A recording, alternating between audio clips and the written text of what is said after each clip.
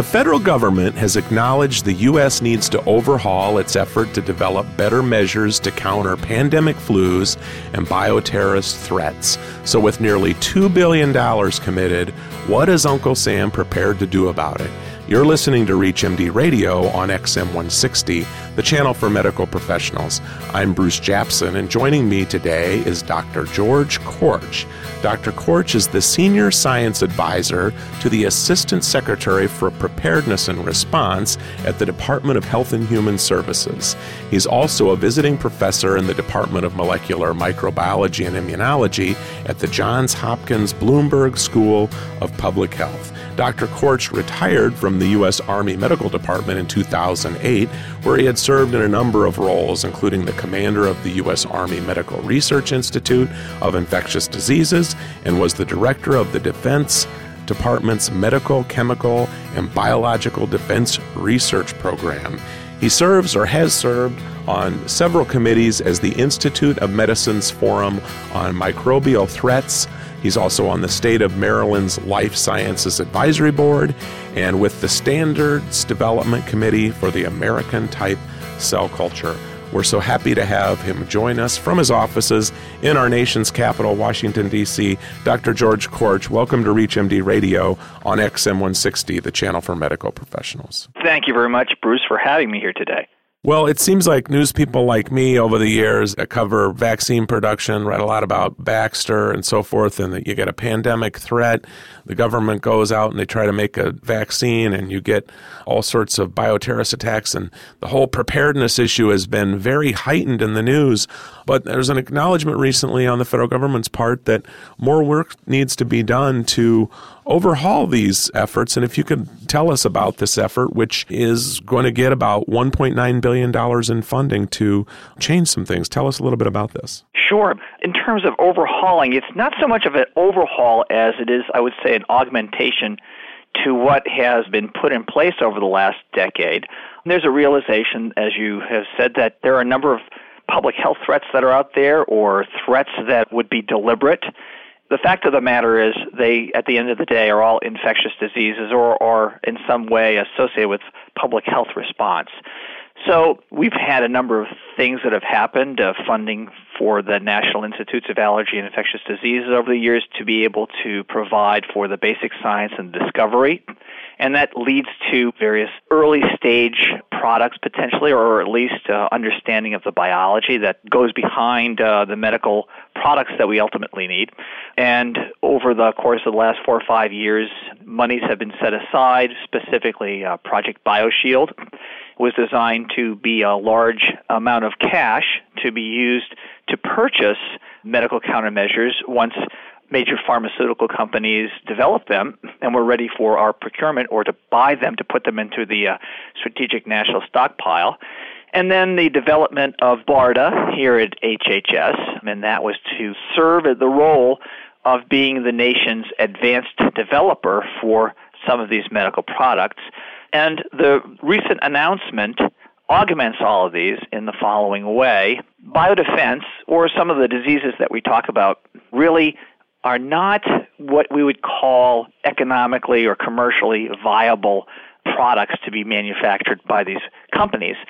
So the larger pharmaceutical companies, which are really there to do what they do to make money for their stockholders and to provide the medicines, have generally found this area of pandemic diseases or, well, not so much pandemic diseases, but the biological threats that you talked about, bioterrorism, less of a commercially viable place to be investing their time and their energies and efforts.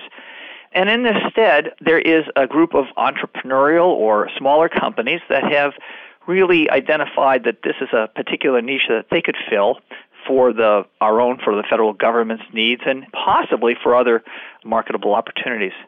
So what we did when the Secretary released a statement to the American Medical Association saying that in the wake of the delayed ability to have the large bulk of vaccine available for the American population in response to the H1N1 epidemic last year, and in response to another episode where we tried to purchase a particular approach for a new anthrax vaccine that failed because at the time the science was not mature enough for us to make a purchase under the BioShield regulations.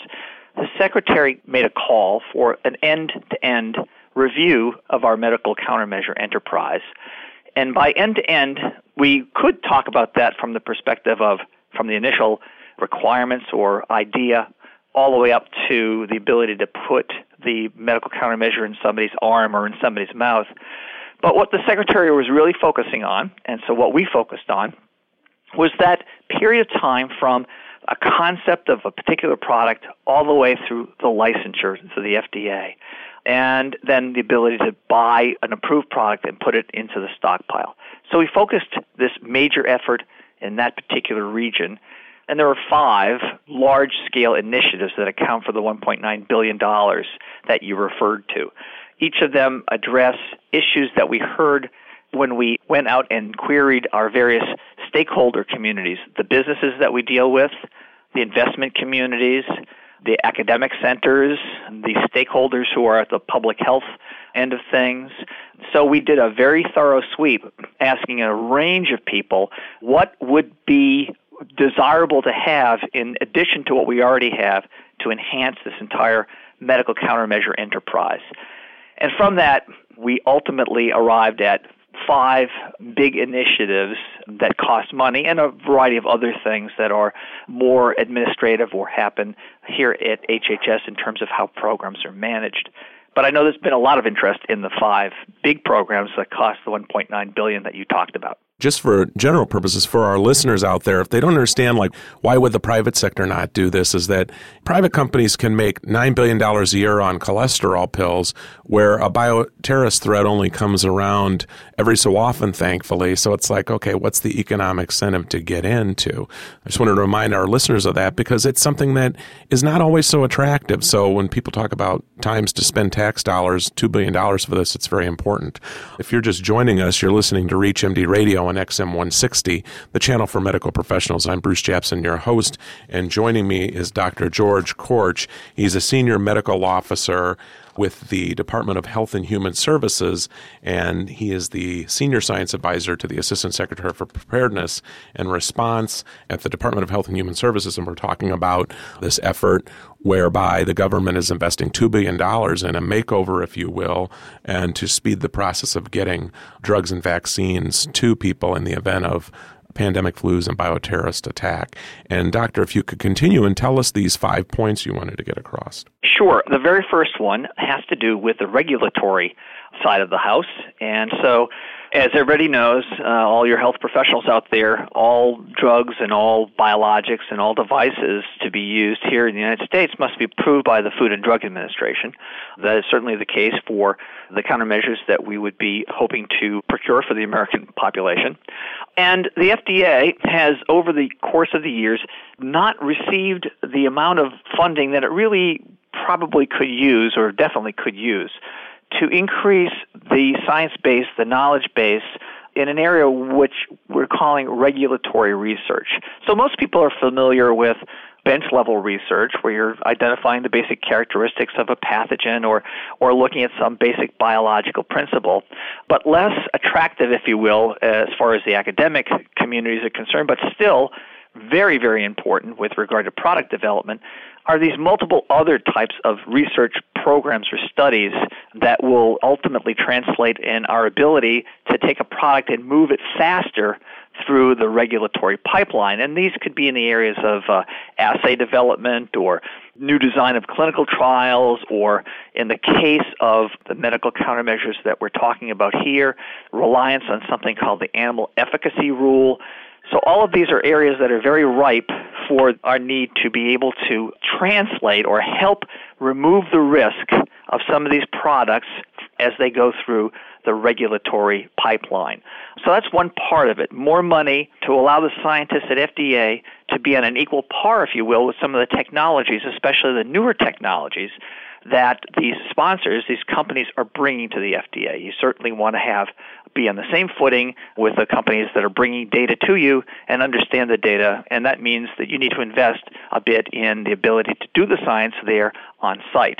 So can you give us a little example of that? Because a lot of people would think that the science in a traditional drug development might be done by the drug company in an academic setting, so people will actually be doing the research at FDA. Well, they will be. One prime example of that is something that we will describe as another initiative.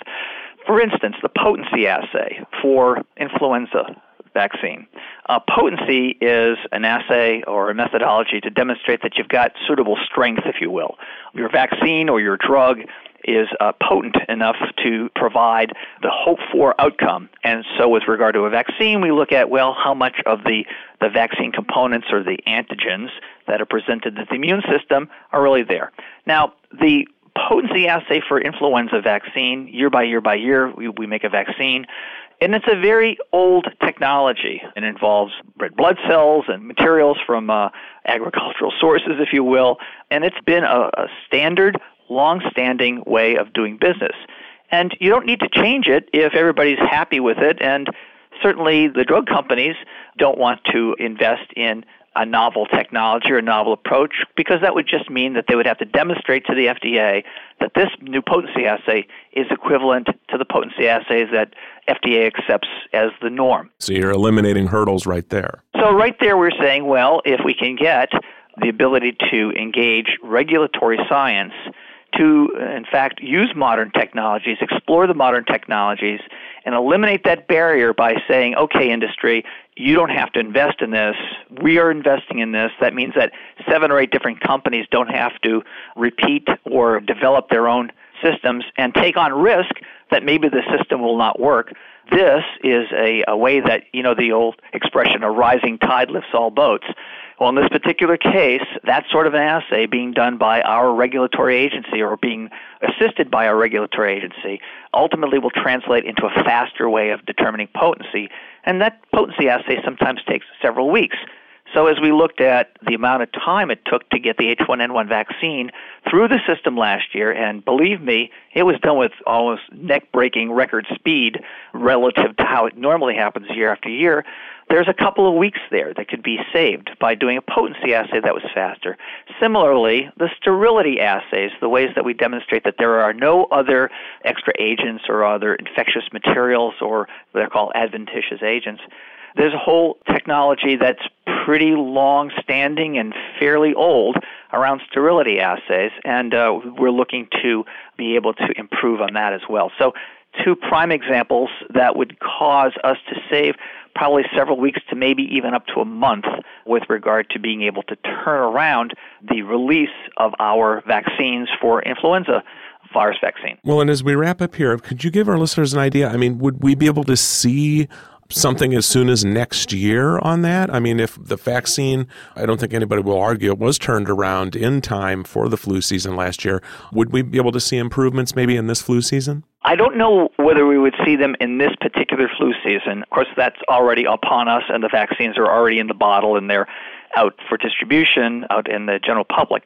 We believe that over the course of the next year, a number of these things will be funded and researched, and I hope within the year or so to have the answer, which would mean it would be more likely that not even next season, but the season thereafter would be when you would start seeing the fruits of that particular enterprise. It takes a long time to be sure that the technology that you're trying to apply actually does work, and that's what the FDA really is very conservative and concerned about, is to make sure that whatever you're replacing it with is at least as good and usually, hopefully, much better than what you already have. Well, I think the bottom line is, though, that I think what health professionals and consumers alike will agree is that a speedier, more efficient process to get drugs and vaccines to the market in the event of a pandemic, flu, or bioterrorist threat is what it's all about. Hopefully we'll have you back and maybe talk about this again.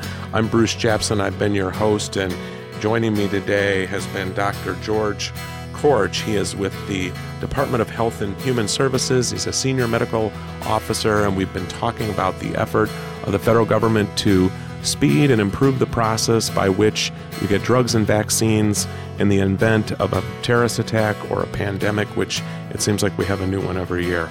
You've been listening to ReachMD Radio on XM 160, the channel for medical professionals. ReachMD online, on demand, and on the air. Please visit us at reachmd.com. And I'd like to thank you today for listening.